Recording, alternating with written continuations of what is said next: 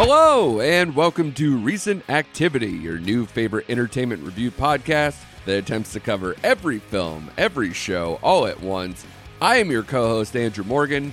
With me, as always, is a man who thinks he is so great because he has boats, Mr. Shane Beauregard. How are you, sir?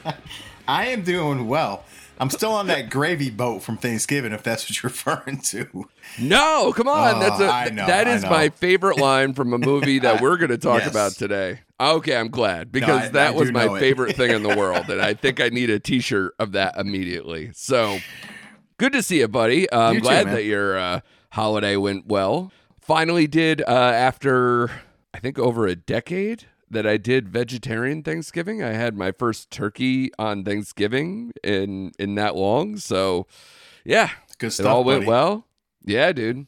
My dad makes a killer sausage stuffing.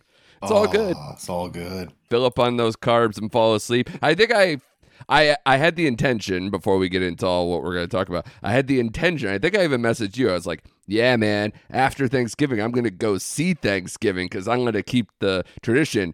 I opened the app, saw it was like nearly sold out, and I was like, I'll just see it maybe on the next showing. And in between that, I fell asleep, and I think I fell asleep for like 12 hours. There you go. I was that exhausted. I don't know if it was the turkey or whether it was just general exhaustion. I was just like, I'm out. And then I saw Thanksgiving the next day, because that is one of the movies that we are going to cover on this show today. We are going to do the Thanksgiving week winners and losers. We watched a lot of movies, a lot of streaming TV, put the time off to good use, at least, well, when we talk about the losers, maybe not so much, but definitely a lot more winners than losers. So this show will be, a lot of instructional stuff for like, you can watch this very soon or right now or what have you. And we will get right to it, Shane. I mean, I said to you back weeks ago, I was like, we were bored for months, and here comes the onslaught. And boy, am I in full onslaught. I watched so many movies and streaming stuff, and I sent it to you, and you're like, Jesus, dude, did you miss anything? And I was like, oh, wait, I didn't. And I sent you more. And still, Shane, somehow, I still feel behind the eight ball. And are you feeling the same way? Compared to what you just pulled off, yes, I do.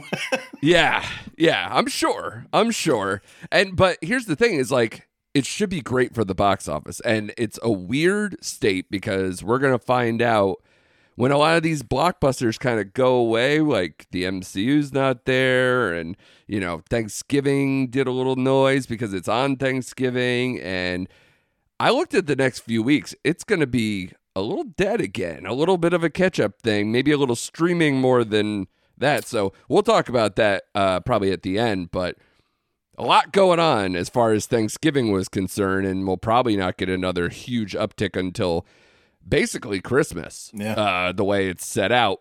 But let's start with our first win of the season here, Shane. Napoleon, surprisingly, I only say surprisingly as far as the box office is concerned, it did $78 million globally for a movie that's, 2 hours and 40 minutes, like a war epic. Yes, a known name. Yes, Joaquin Phoenix is there and Ridley Scott's at the helm. Like, you have a lot of things going for it. But it was one of those things that's like, well, you could have said a lot of those things about Killers of the Flower Moon, and it didn't have this good a start. So, were you surprised by the box office before we get into the review of the whole thing? A little bit, but not much. But considering what came out as well, again, we'll get into it. But you had the Disney movie, you had some Thanksgiving was already out, so it has some competition. So I thought I'd do a little bit more because, I mean, no offense to Killers of the Flower Moon, it's a superior movie. But anyway, we'll get into it. Sure. Yeah, it's definitely different. Even though they are both Apple films, and that's why I thought like people would have more of an apprehension to go into Napoleon, just being like, well, I can watch this almost 3 hour long epic on streaming sooner rather than later. So that was my thought, where I didn't think it was going to do that big a box office. But I went on Wednesday morning in IMAX, so a more exclusive club, and it was still a lot of people. So I was like, it's not sold out or anything because IMAX rarely is unless you're like Oppenheimer or the MCU or something. But like this did a lot of business, and I was very surprised, especially a lot internationally. So there is an intrigue about Napoleon Bonaparte in general. So that's interesting. But of course, like I said, this is Joaquin Phoenix. This is Ridley Scott. This is Vanessa Kirby. And the battle epics, not probably seen since, Ridley Scott is no old hat at this. He did Gladiator. He did The Last Duel recently. So I was looking forward to, especially he's really good at on horse battling. So I'm like, this will probably be right up his alley, and I don't think I was disappointed at all. There were like certain especially good battle scenes, but I think that's probably some of the best stuff in here. What did you like about Napoleon before we get too deep, I guess? Yeah, the runtime didn't bother me. I thought because the pacing was good. I don't think I looked at my watch one time for 2 hour and 40-minute movie. But yeah, I was in an epic online shopping battle while I was doing it, so I realized that might color my impressions, but it's all still positive. So, but yeah, that was my only distraction for that whole period. But with Ridley Scott, I definitely think the highlights were the battle scenes. Everyone that they had on there was superb, and we'll get into which scenes. But I was blown away because again, that's his like bread and butter. So we know. That's his go-to. So, and it didn't let me down in that aspect. Character depth is where I had a little bit of issue with this movie.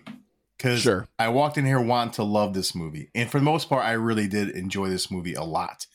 But maybe because I didn't brush up on my history going into this thing, I had a little issue trying to follow the democracy France had set up at that time with the First Council, Fifth Council, and whatever, Loyalist Party, and this and that and the other.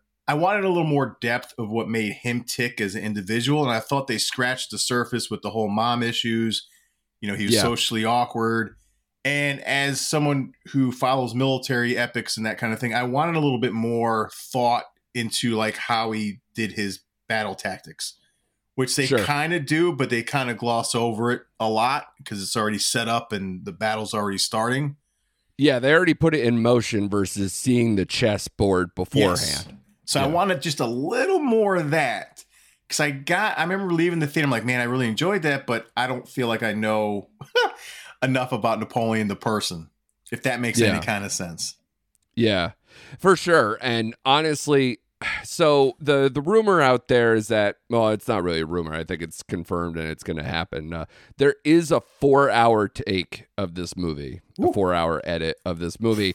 And I think as I was watching the movie, that got in my head a little bit where I was like, I'm sure what I'm asking for is there, but they just didn't want to give him 4 hours to where, maybe this, I hate to always say it, but maybe it works better as a miniseries like a John Adams. I remember somebody mentioned that that would have been a good idea, but onto itself, I still liked the movie, but I agree that like the poster, I believe, even had like the tagline "came from nothing," and I was just like, well, they didn't really mention much of that in the movie, and they don't really display it at all for sure.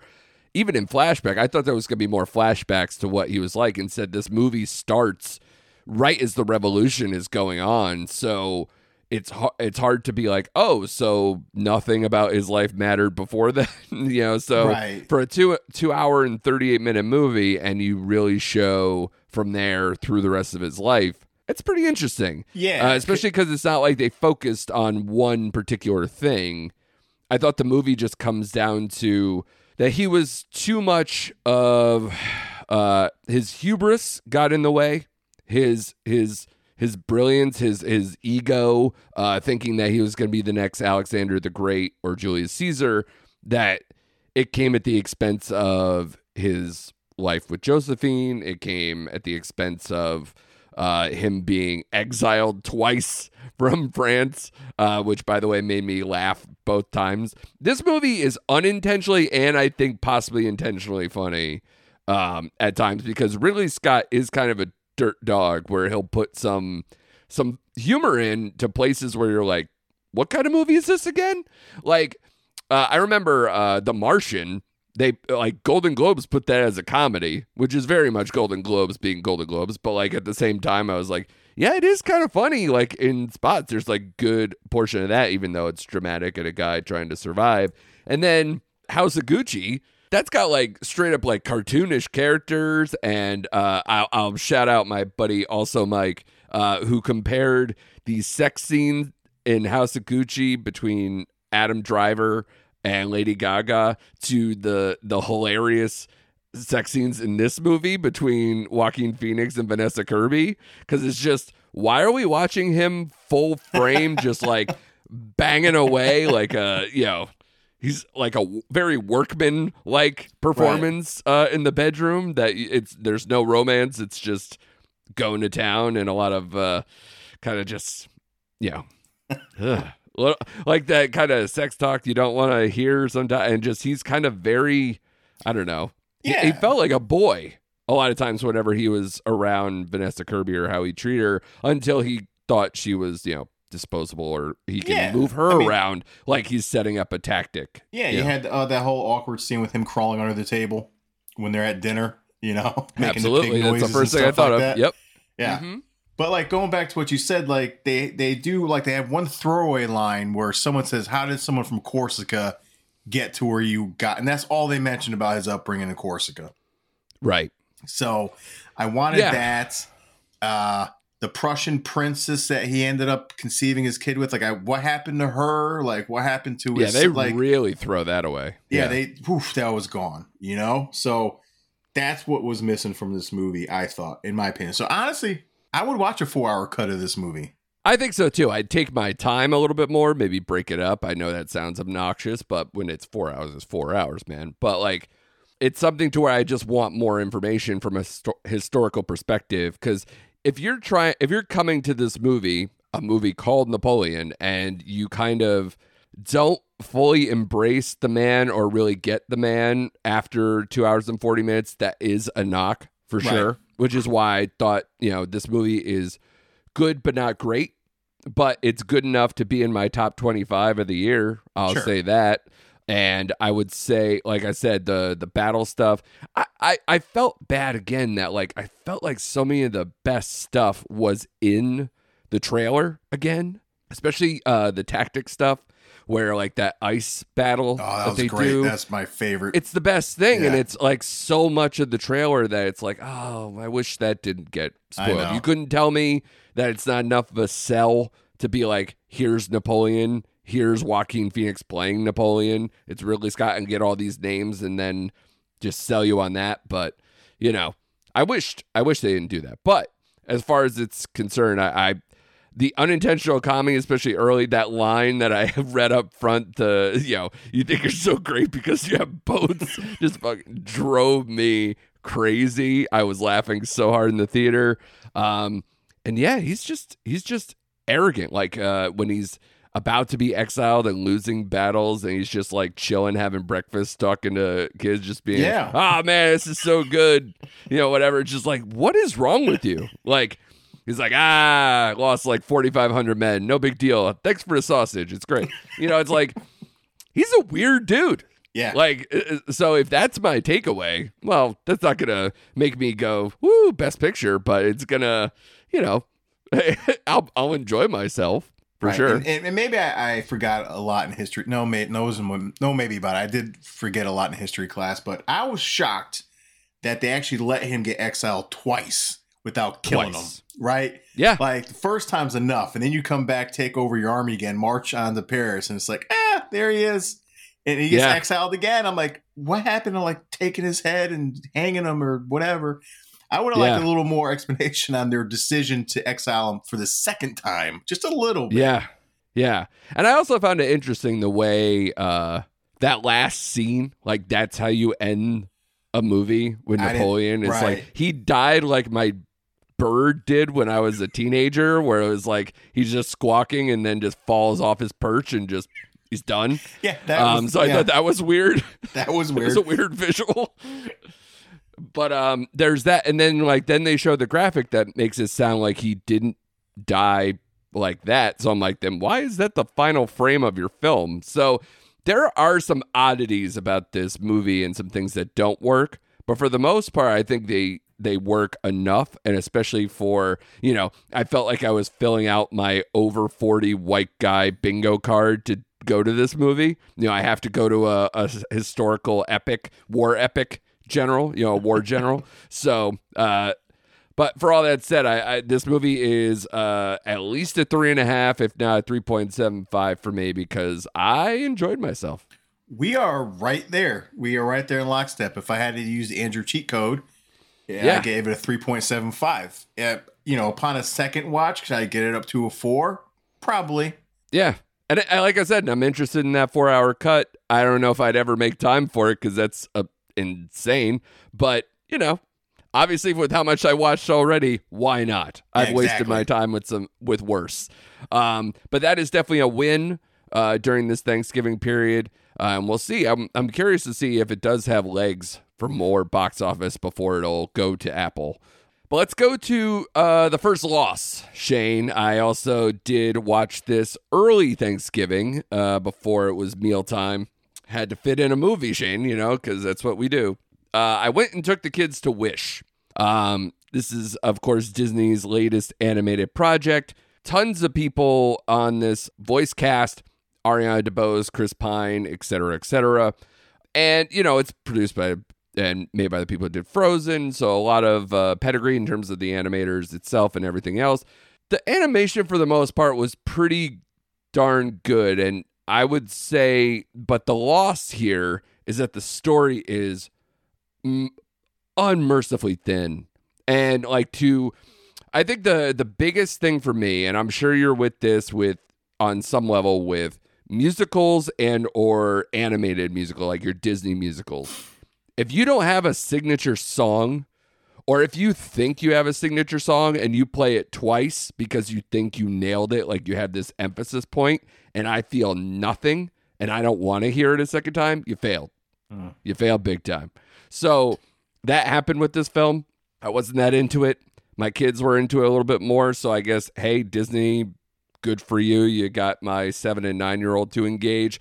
But it's not like afterwards they're like, hey, we need to buy the star. Oh man, we were singing that song on the way out. No. So I think they were being kind enough.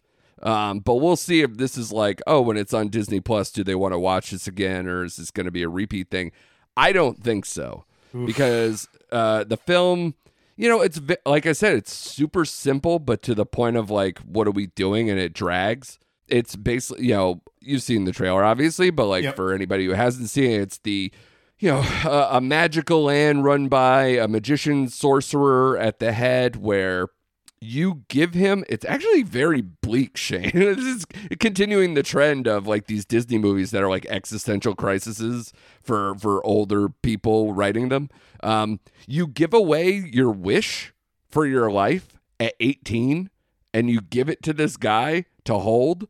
And then he decides at random, like a lottery ticket, who gets to have their wish fulfilled. Oh. So he's like hoarding wishes, and then he does it at his whim of like what he thinks is best for this town that he's built up.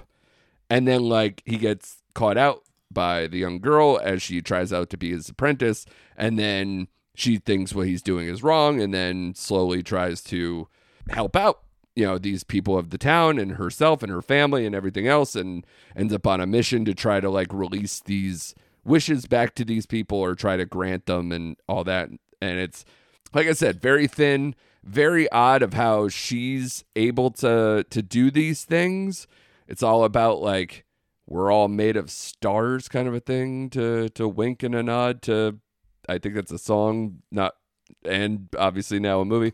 So, it's fine, but it's mostly a loss, especially because after we just said for Napoleon made 78.8 million globally, this only made 49. That's bad for a Disney movie. And this is at the coming after, Little Mermaid had a very slow start. It made a bunch of money, but it didn't make as much internationally as they thought that was going to be huge, and it wasn't huge. And then Elemental started out very slowly. It ended up gaining traction because there wasn't a lot of competition. So we'll see if maybe that has the same type of legs here. We'll see. But man, not a good start for Wish, and I don't think it has the story. But I also didn't think Elemental had the story, so we'll see. Yeah, no, I'm kind of glad. Not glad. I shouldn't say that. It's the wrong word to say. But my kids are kind of phased out of those kind of Disney movies. Like my son was never really into them to begin with, like certain movies, but like it's hard for him to get to sit down and watch one of these. Yeah. My daughter's 13 now, so like she wants heads chopped off, Shane. I'm fine. Yeah. Yeah, I just remember last time, and I'll make this brief, we went to go see Encanto, which I think was their like last major hit, right? A couple years ago. Yeah. And she literally turns to me with like 3/4 of the way into the movie. She goes, "Oh my God, not another fucking song." And I'm like, that's why you're my daughter right there. Can we stop with the song? So anyway, they've kind of, like you said, my daughter's in the head getting lopped off phase of her movie career, and my son's not into it. So yeah, my 7-year-old is a boy and already asking for Five Nights at Freddy's. So I think I'm going to have maybe a even smaller window than maybe you had to wait. So we'll see. It'll be good. But another win, we'll talk about another movie we saw. Like I said, I did not see this on Thanksgiving, but I saw it the next day, Friday morning. This is Thanksgiving. This is the latest horror film from Eli Roth. So you saw this with your daughter then, speaking of which, or so you did the whole thing. Yeah. So take me through that experience and let me know your thoughts and her thoughts. I'm curious on Thanksgiving. I feel like she would like this. Like that's in the wheelhouse. Yeah, she said this is the best movie she's seen this year so far. But she also said that about Five Nights at Freddy's. But I'll take it back. We talked about that tonight, right? And I said she gave it a certain rank, and I said, so did you like it more than Five Nights at Freddy's? She goes, Dad, this was a superior movie. Then I'm like, well, you need to take your Five Nights score down. She goes, you're right. So she readjusted her score for this. She just like your dad. Yeah. She loved it. She absolutely loved it. She loved the Patrick Dempsey character. She liked the kills, especially the trampoline one, which she said the only part that she had to turn her head was the trampoline one, which I did too, right?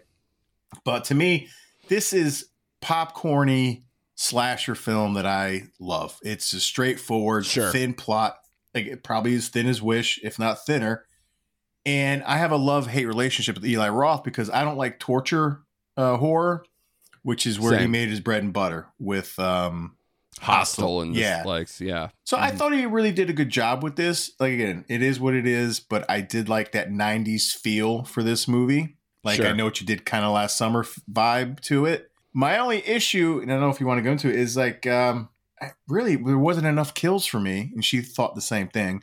And I think this is the only horror movie I've seen in a long time. Well, I don't want to spoil anything, so I won't say anything. But yeah, well, we could touch on it later. But it had to do with the casting and the main cast. But no, I really enjoyed it. It was a short run, so hey, this movie has legs for me. Like, I could watch this every Thanksgiving and you couldn't get more cliche than that. But I could watch this on a yearly rotation.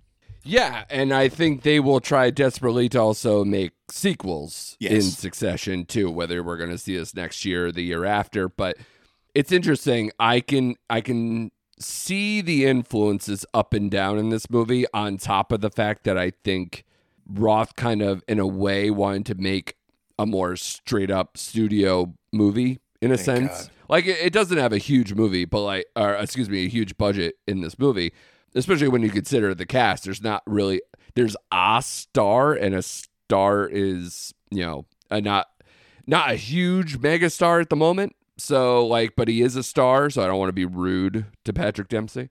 What I would say is you could see that he wanted to make as close to like a Scream or had like a Carpenter feel at times, but he also is influenced, and you and I are not crazy different in terms of our horror viewing. I'm sure you grew up watching all there was like a surplus, it seemed, when we were younger, that there was like all the holiday-ish movies, whether they were real holidays or not. Like there was an April Fool's Day horror movie. Yep.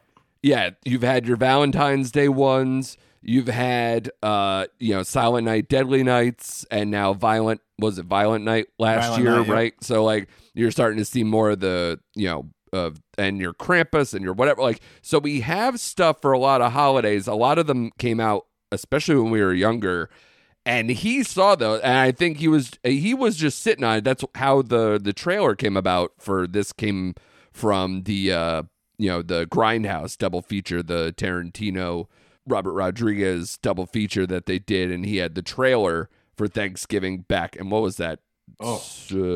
16 years ago? Yeah, about easily, yeah. Yeah, I think it was 07. So it took a long time for it to get moving, but I'm with you. I think it's straight up. Sometimes it feels a little low budget, a little too corny at times. But it's definitely the kills for when they were there are really good. I thought, as far as the teenage cast, I didn't think anyone popped. No. So that's going to be tough, especially if we're going to go forward with more. So that's interesting. And considering they have really only one, maybe I'll be kind and maybe say a second star in this movie, you had to know that they had to be some kind of involvement. So it gets a little obvious from the start. Mm-hmm. So those type of things were interesting. But yeah, man, the trampoline one, I thought they hit it great early when they had the waitress's face stuck to the freezer door and slowly tearing it off. Like, I thought that was great. Yeah, so those were probably the highlights. I'm trying to remember some of the other ones. I mean, obviously, like the stuff at the end, in terms of like the group activity, we'll call it that, without spoiling anything. Right. So, like, there were some good kills there. And honestly, there was one in particular where they prepare Thanksgiving dinner, so to speak, that really made me curl. Like, I was just like, wow, they're really making this linger. This is wow. So that was good. But you could like I said, you could clearly see all the homages, all the the influences. There's even a cat named Dewey here. Yep. So clearly the Scream thing is not completely taken away. But yeah, I thought this was like right down the middle. It's a 3, it's a 3.25 if I'm cheating. And yeah, it's a continuation that I would be into because I think it struck the right amount of humor and a right amount of levity that I was just like, this is great on a holiday week. No, exactly. I think you highlighted everything. I gave it a 3.5. My daughter gave it a 4, which she bumped her Five Nights at Freddy's score down to 2.5 now. So 2.5. That's a far fall. That's a far fall. But like I said, I think the negative is we don't have that teenage star who popped and like, man, I want to see that person in more stuff, because like with Happy Death Day, it's like I wanted her to be in more movies. And you had Jenna Ortega from the Scream series. Like, okay, now they pop on screen. No one popped here on screen, And it was nice to see Gina Gershon in a scene here. I haven't seen her in a while. True. Yeah. So she used to be a star. I think I still 90s. See Bound when my eyes are closed. So yes, she was a star at one point. Early 90s, sure. We'll give her due. Yeah. But, it was. I like Patrick Jennifer Dempsey. Tilly won that battle. Yes, she did. Of the two of them. Yes, she did. But Patrick Dempsey's always enjoyable. So it had, like I said, it had a lot of good things going for it. So it was a good time in the theater. So. And you're in for the sequels? Oh, of course I assume that are going to happen. Of course. Yeah. When do you think people are going to start lowering up on those John Carver masks? That's gonna be a Halloween thing next year, I'm sure. Especially because it's gonna lead into either the potential for the sequel or it'll lead into the holiday itself. Exactly, so sure. Right. Yeah. So wait for those bad boys. Yeah. So this movie made $29 million. I wonder if it's gonna lose a lot of steam because we are post Thanksgiving and we will be getting into the Christmas cycle of whether it'll still be watched. I think it could go another week. Maybe 2 with some decent business, but because word of mouth on this is pretty solid. Yeah, I mean, I think Rotten Tomato had an 82 critic with a 79 audience score, so they were kind of eye to eye on this movie. I wasn't just slightly disappointed in the box office so far, but I guess it does have a lot of competition with Napoleon and Hunger Games. So much compared to other horror movies that came out this year. I thought it was, between the Nun 2s and all that stuff, it was better than most of the horror movies I've seen this year. So I was kind of surprised it didn't uptick just a little bit more. Yeah. I'd have to compare the box office. I think probably as far as those, I mean, your Screams and your Megans probably still made more. I think they did. I'm curious to see. I think even Talk to Me might after, I think because that had like a platform thing, so I wouldn't compare like opening weekends, but I still think that did better, especially compared to its budget. So I'd be interested to see what those numbers will look side by side at the end of the day. Right. Because again, I could probably see Talk to Me getting a sequel too. Yeah. So we'll see. But speaking of box office, let's just show who's not winning in the loser section here. The Marvels box office. You bastard. It didn't make the top 5 in the Thanksgiving week, Shane. That's bad. This is brutal. 6.4 in the long Thanksgiving weekend is not going to cut it. And it's only made 188 million globally, which, if I'm not mistaken, I'd have to look it up, but I'm pretty sure that it's almost being toppled by the Hunger Games prequel already. And that came out after, and obviously isn't part of the MCU. So you got to be kind of like between the box office of this, a lot of the Disney stuff isn't working. Disney's got to be really concerned with how their year is going. The Disney Plus subscriber base dwindling, quarterly is not looking great. So a lot to be concerned there. And yes, I know this is slightly trolling to put it on there, but it's a big story. It is a story. Are you shocked by how this is going? Because you were a little more kind to the movie. I was. I am a little shocked and disappointed on how much and how fast it just came and went from the top 5.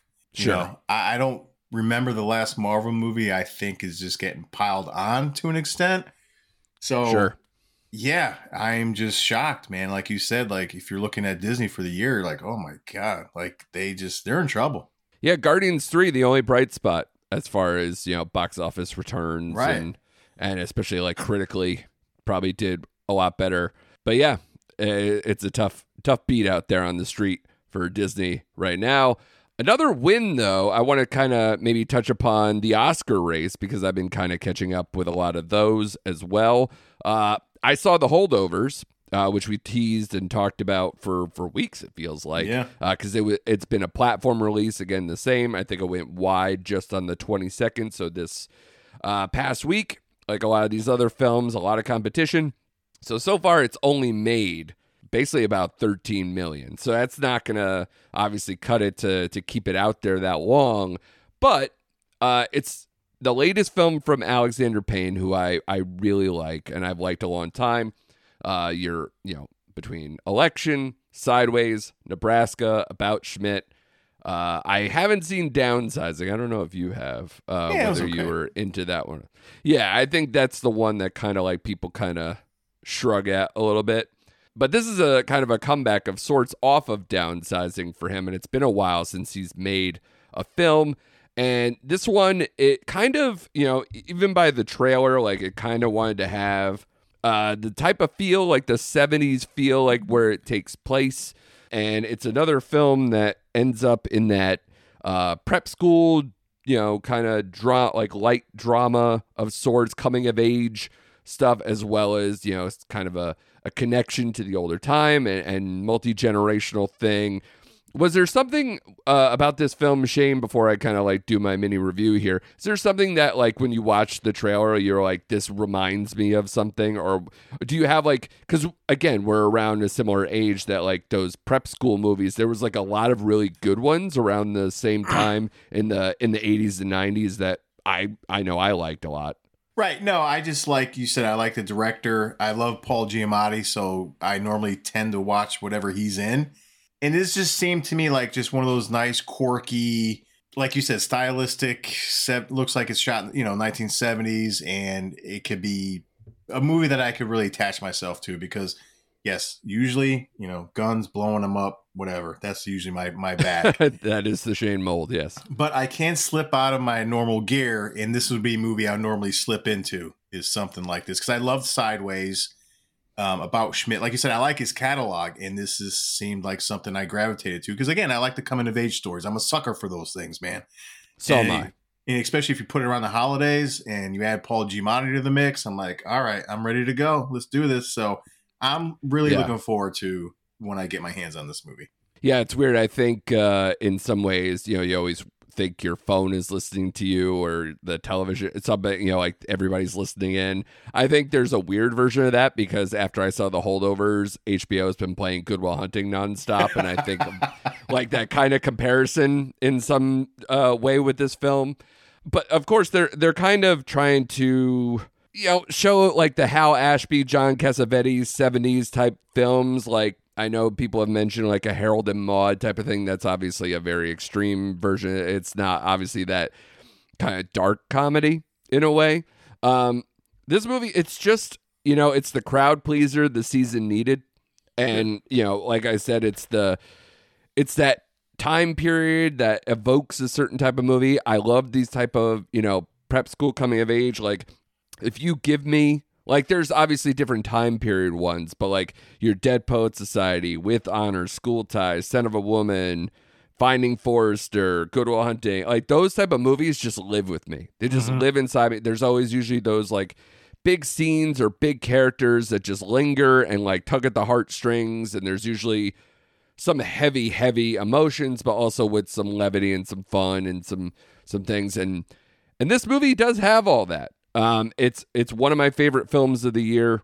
It's probably a top 10 of the year film for me, but it's weird that I'm not speaking it in over glowing terms. I thought this was going to be like a sneaky number one for me. And that's why I think I was just like, because again, I'm such a sucker for these type of movies. So I want to see it again to really kind of like deep in, because I think it wasn't the exact tone I thought it was, or I think it was just a little too safe for what it is. Like it doesn't really just latch on and like really tug it, which is crazy because like Divine Joy Randolph's character is this woman who works at the school. She's like kind of the head of the kitchen staff, the cook in there, and she's held over just like these other kids. And Paul Giamatti, the professor character, are all held together over the Christmas break because they couldn't go home to their families, or they don't have a family to go home to, or any of those type of things. And her son went to the school and recently died in Vietnam. So like that's kind of like a very heavy storyline to go with. And there's other things that, you know, the main student here, his story has a little bit of a extra mental health stuff and some family drama as well.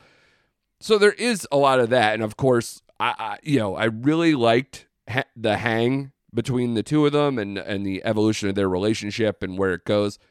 And it kind of seems slightly obvious, but man, it doesn't matter. Especially because to me, I don't know about you, Shane, in a movie that has enough drama and enough kind of, you know, lessons learned and crowd-pleasing abilities, if you put a well-placed Cat Stevens song, I'm going to turn into a fucking baby. I'm going to turn into a goddamn puddle.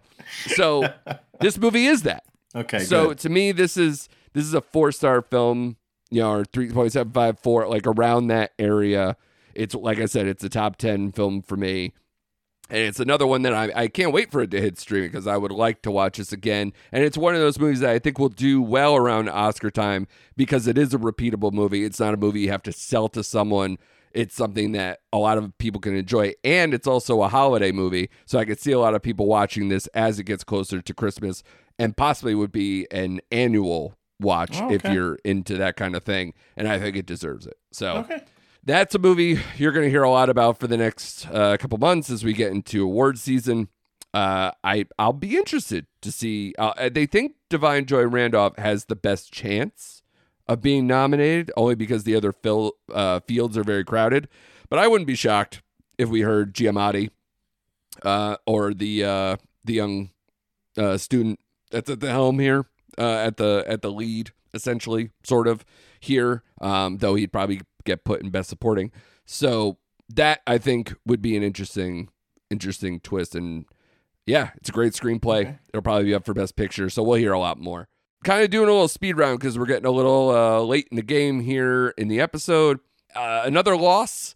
I Saw Next Goal Wins. I'm not going to belabor this. This is Taika Waititi, a movie that has Michael Fassbender that we thought like, oh man, what a double feature. What a, you know, slam dunk back to back. You got two great directors that he's working. He hasn't worked in a long time. And yet you got The Killer and you got Next Goal Wins. This is going to be an awesome season for Michael Fassbender. No. He's not bad. His character just doesn't have any depth, or they try things. It doesn't make sense. This team, especially because you know how soccer goes, like if you have your Ted Lassos and they really do a good job of like individualizing people, really giving character depth, and really when they have to stir up these moments, they really individualize these people, and then it works in harmony as you get into the games and all these other things. I couldn't tell you more than like one, maybe two characters on the team, and there's a whole movie full of, like, they do a lot of individual I have nothing. I have nothing to add. And this story, I don't think, outside of like the quote underdog factor, is worth a lot to tell. Wow. So it's literally like you wouldn't learn a whole lot more than you watching the trailer. So or going to Wikipedia. And that, yeah, exactly. So I wonder if maybe they could have squeezed more juice if this isn't Taika Waititi, done by a guy who, is a very busy man who is better suited at maybe different stuff, and definitely hasn't done a sports movie to my knowledge. But yeah, this didn't work for me at all. This is at best a 2.5. I was messaging you while I was in the theater going, you sure were. I'm like halfway through, and if I was home, I would just turn it off. But I was like, I'm sticking with it because I'm in the theater and I paid money. But yeah, nobody was there. It only made $5.7 million. It'll probably have maybe a small life on, because this I think is also a Fox film, so it'll probably end up on Hulu very soon. People will watch it, but they'll instantly forget it because it's not worth it. So, sorry, Taika. I'm a fan, but not a fan of this one. So that's a skip. That's a loser for the week for me. Let's get into a quick little streaming TV stuff. Shane, we'll give our wins on those ones. We both watched A Murder at the End of the World, and you also watched Monarch, the latest Godzilla project on Apple TV Plus. Why don't you start with that and give your superlatives on that one? Yeah, that was the biggest win for me. That made my pants explode. Like, I love Monarch, dude. Like, I'm sorry. Like, anything set in the Godzilla universe, like, I am a unabashed fan because I grew up on those 1950s and 60s Godzilla films. Love it all. So this show picks up after, like, what do they call it? G-Day, Godzilla, when he shows up in San Francisco. So that's kind of where the movie or the show starts, right? But I am digging the story so far, going back and forth between the 1950s when Monarch started and currently their current situation right now, trying to find the professor, or I don't know what you call him, who disappeared, right? Yeah. I love Kurt Russell, and was it Wyatt Russell? Is that his name? Wyatt Russell, yeah. His son, yeah. I like both those. I'm just liking the richness and extra layers of story they're adding to this universe. And I will say, like, yeah, some of the CGI stuff is janky because, I mean, you're dealing with, CGI monsters on a grand scale. You know what I mean? So sure. Being TV produced, like, I laughed when they showed John Goodman running through the forest in the first scene of the show. I'm like, that looks way out of place. You know what I mean? Sure. Yeah. But for a TV show, it works for me. And I like seeing the other Titans where they're at. So, man, this is meat and potatoes for me. I could eat this all day long. Like, I'm already looking forward to Godzilla and Kong next year. And I'm just curious to see how they're going to end this show, because we're 3 episodes in right now. And I think they're like hour long. I'm not sure. I'm not on there yet. Yeah. So I just wonder if they're going to dovetail this into the movie that's coming out next year, or how it's going to end. But I'm along for the ride, man. Especially when Kurt Russell shows up. I'm like, all right, I'm in. Some of the human characters, which is an issue with all their movies, they don't give it a lot of depth to, or you just don't care about.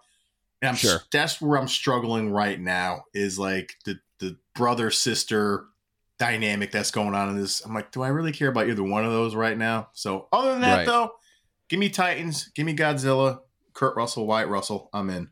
Yeah, that was the knock I've heard on some other podcaster reviews that I've seen, where they said the multiple timeline stuff does get a little muddy at times, or a little bit of like, do we care enough, or is there too much of it? between the back and forth. So I'm glad that you're enjoying it, because if you're past that, then yeah, that's got to be a home run for you then, because that's really the only criticism I've kind of seen against that. So that's awesome, man. I'll probably end up catching up with that. How many episodes they going with that? I think there's 8. I think there's 8. So they're already through 3. All right. So by the time we get to like Christmas break time, I'll probably be able to like binge it and kind of get through it. So that's probably a good one to do for that. So that's great, man. And Murder at the End of the World on Hulu. We're both watching this, but you are an episode behind. I'm through the 3rd. It's a very intriguing story. It's again, with the talking about timeline shifting and going back and forth. I'm interested to know where they're going exactly with those flashbacks, because basically the way this is, it's kind of like this huge tech mogul assembles these like kind of world beater kind of like people from all walks of life, to come to his house to kind of come for a summit, essentially, of trying to bat around ideas, get all these brilliant people in a room to try to solve issues, to see what he's working on, to add more to it. And then, of course, there is a murder, or at least a death that is suspected, potentially a murder, that they have to investigate, or at least they're trying to stop the investigation while someone is investigating it.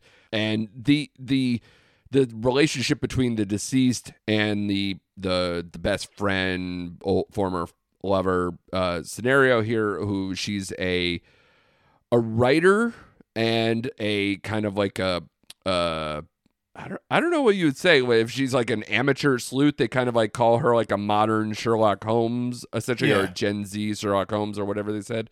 This is what's her name? Anna Corrin? What is that it? Who's from The Crown? The Crown. So she plays Princess Diana in The Crown, if you never see her in there. And she's pretty good in here. It's interesting. It's always, the accent work, what people, these standard American accents that, have no flavor to them because they're not from here. But it works. And Clive Owen's really good. The atmosphere is really good. I like the freaky mask stuff that came out in the beginning. There's a lot of really good tension in the show. I'm really in. What do you think about it so far? Yeah, no, I'm in. I love Clive Owen, so usually I'm drawn to actors, and I haven't seen him in a vehicle in quite some time. I didn't recognize. I can't remember the last one. Yeah, I didn't recognize the lead actress because I never watched The Crown, but she's really good on screen. Me neither. And it's Emma Corrin, by the way. Sorry. Yeah. Maybe because it's set in the meeting is in Iceland, but it definitely, and the lead character, she kind of gave me Girl to Dragon Tattoo vibes. There's a little bit of that because it's the hacking stuff. Yeah, and, you're in the ice. Of where are they? Greenland, Iceland. Okay. Yep. So right now, I like this. I like the writing of the show. I like the different characters right now. I'm liking how they're developing the story as we go along. So atmospherically, like you said, it's a home run for me. So yeah, I'm in, man. Yeah. So I'm keeping up with those. I also watched the first episode of Fargo. I enjoyed that because I've told you before on this podcast, to your face, I've not watched one episode of Fargo. Oh. So it's weird for me to start. I think this is season 5. So I was really into the fact that it's Juno Temple and John Hamm, that I was just like, this seems cool. And it's from what I understand, it's a little more closer to the Coen brother-esque roots this time, says some of the marketing that's out there and everything else. And I agree, at least so far. It's kind of fun. And right at the, Temple's this kind of, as you've seen probably with some of the marketing, that, she's not who she says she is. She's like this kind of like suburban housewife who has a past life that's catching up with her, and we'll see where it goes from there. But the first episode is already explosive with a lot of, that Coen brothers kind of extreme action, like blood and gore, like nothing held back in terms of, the crime violence stuff. So, but with a, kind of a, like I said, a levity and a humor and all that kind of runs through that old movie, plus now assuming with this season. So I'm interested in how that goes going forward. So it'll be nice to have a few shows now all locking in before I think True Detective is going to be in the beginning of the new year. So that's right up my alley with those. Is there any other shows that you're kind of like peeking in on, or anything that you haven't gotten to that you want to? Nope. I'll start Fargo, but the only show I think now between Christmas that I'm looking forward to is Reacher season 2 that gets dropped. Oh, is mid-December. Yeah, it's the which we touched upon I think last week with that. Absolutely, yeah. I think that's like December 17th or 16th, or whatever, somewhere in that range. So yeah, definitely looking forward to that too. As far as streaming movies, though, we've caught a few. I can definitely say I will go to The Lost first because we were just doing The Win. So I will say if you're in the Christmas spirit and want to check out some of these streaming Christmas movies, don't start with Best Christmas Ever. It is trash, complete trash, unwatchable trash. It has, I don't even know, story is a word. There's just, it's so thin. It's so stupid. But because it had Jason Biggs, Heather Graham, Brandy, like there's some big name people, I was like, yeah, this is great. And usually Netflix is pretty good, at least like even their worst Christmas ones aren't like annoyingly bad. They might run into like, hey, we're a TV movie bad, but they're not like bad. This is bad. This is not worth a minute bad. So wow. Don't see the big names and get lost in that one. So you can skip that one. But there are a bunch of really good non-Christmas streaming options out right now. I just watched, I believe, was it yesterday or the day before, the Kane Mutiny Court Martial on Paramount Plus. This is exactly what it sounds like. It's a court martial trial. It's literally just all trial. So you're not going to get flash. You're not going to get any kind of like, big military stuff, even though this is a Navy mutiny court-martial trial. You're not getting any flashbacks to anything. You're not getting any picture. It's all trial. So if you're not into trial stuff, don't bother. But this one, it's interesting. It starts out very much where you're like, wow, this is slow. Like they're really methodical. They're going to go over every little detail. This is William Friedkin, by the way. It's his last film before he passed away, him of The Exorcist, a legendary director. I was engrossed with this. The more like the layers kind of like, unraveled themselves and showed, basically they're trying to prove that a mutiny was justified on the admiral or captain of this particular vessel, this minesweeper kind of vessel, where they got caught in a tornado storm, and his next executive officer removed him from leading the ship, and they go into all the different details of how this came about. Kiefer Sutherland is the person who was removed. So if you're into Kiefer Sutherland, he's probably the biggest name. Also, your boy from the John Wick series, who was the front desk man at the Continental. What is it? Lance Reddick, right? Lance Reddick, right? I'm getting that right? Okay. He is the leader of the proceedings of this. He's like kind of the judge or the lead on the jury of peers that is there for the court martial. So there are some names, and it's like I said, it's not flashy, but if you're really into like law and you're also into like dissecting people and what becomes relevant when you're basically starting a mutiny, you'll be into it. And it's not long. It's like an hour and 40 minutes, and it's really solid, and it's probably a top 25 film of the year for me. Oh. Which, by the way, my top 25 is getting hairy. Like, it is so hard to rip some of these off. Like, I knocked off things I truly like out of the top 25 recently. I finally knocked off Barbie. Sorry, everybody. I knocked off Megan. I knocked off a bunch of stuff. Bitch. I know. There's a bunch of good I like these movies, and yet they're not filling out the space. So that's how much I think of this movie. So that's a high recommendation for me. I also will just say in general, Netflix, Check out my reviews on what's on Netflix.com because I have a bunch of positive reviews in the last few weeks. In the last 2 weeks, I had Rustin, starring Coleman Domingo, about the civil rights leader who along with Martin Luther King, did the March on Washington and organized that while essentially he was being railroaded by his own people, the NAACP, amongst others, who didn't want him to do this, didn't want him to work with Martin Luther King because he's not only can be abrasive and outspoken, but he's also a homosexual on top of it. So he had a lot that he had to fight to get to do what's right and do it the right way. And obviously we know how the history turned out on that and how successful that was. So it's interesting. It's like a biopic, but it's more of like an event coming together and the trials and tribulations of that, but centered around him. And he is really great in it. So that movie's an excellent pick if you're into those type of things. Leo, the animated film done by Happy Madison and starring Adam Sandler, Bill Burr, and a bunch of other of Sandler's boys, as we know, though, like your Rob Schneiders, your Nick Schwartzman, Kevin James, all those people are all involved.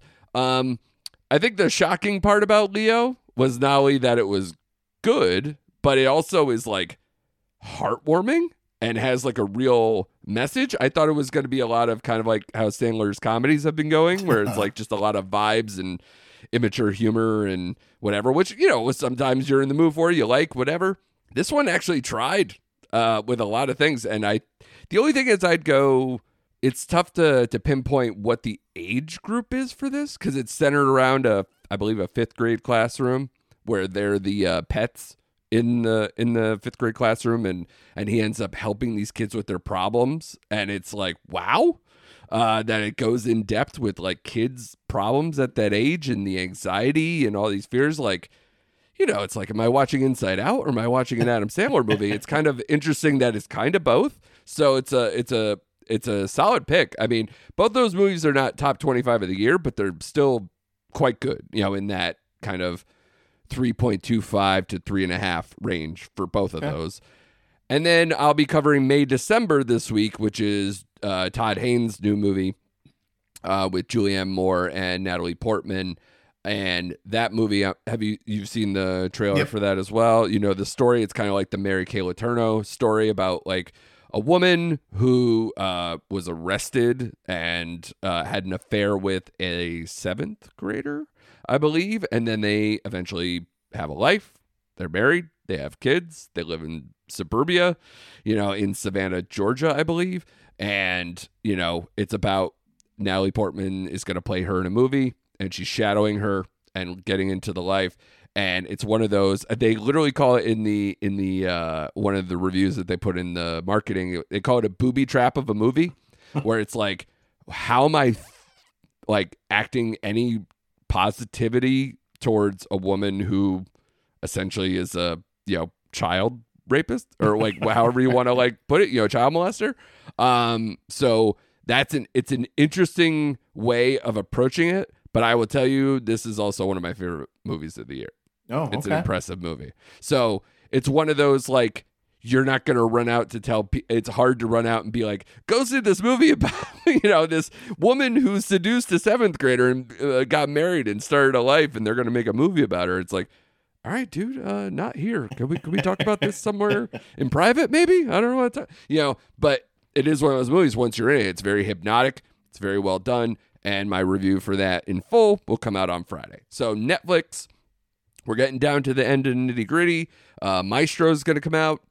The new Bradley Cooper movie. You got Rebel Moon, the new Zack Snyder. You got a bunch of other films towards the end of the year that look very interesting. The new Sam Esmail. So keep an eye on Netflix because they're just going to keep pounding you every single week until we get into the new year. So, and then you also watch Kandahar, which is again more up your alley, a film that was in theaters that is now on Hulu.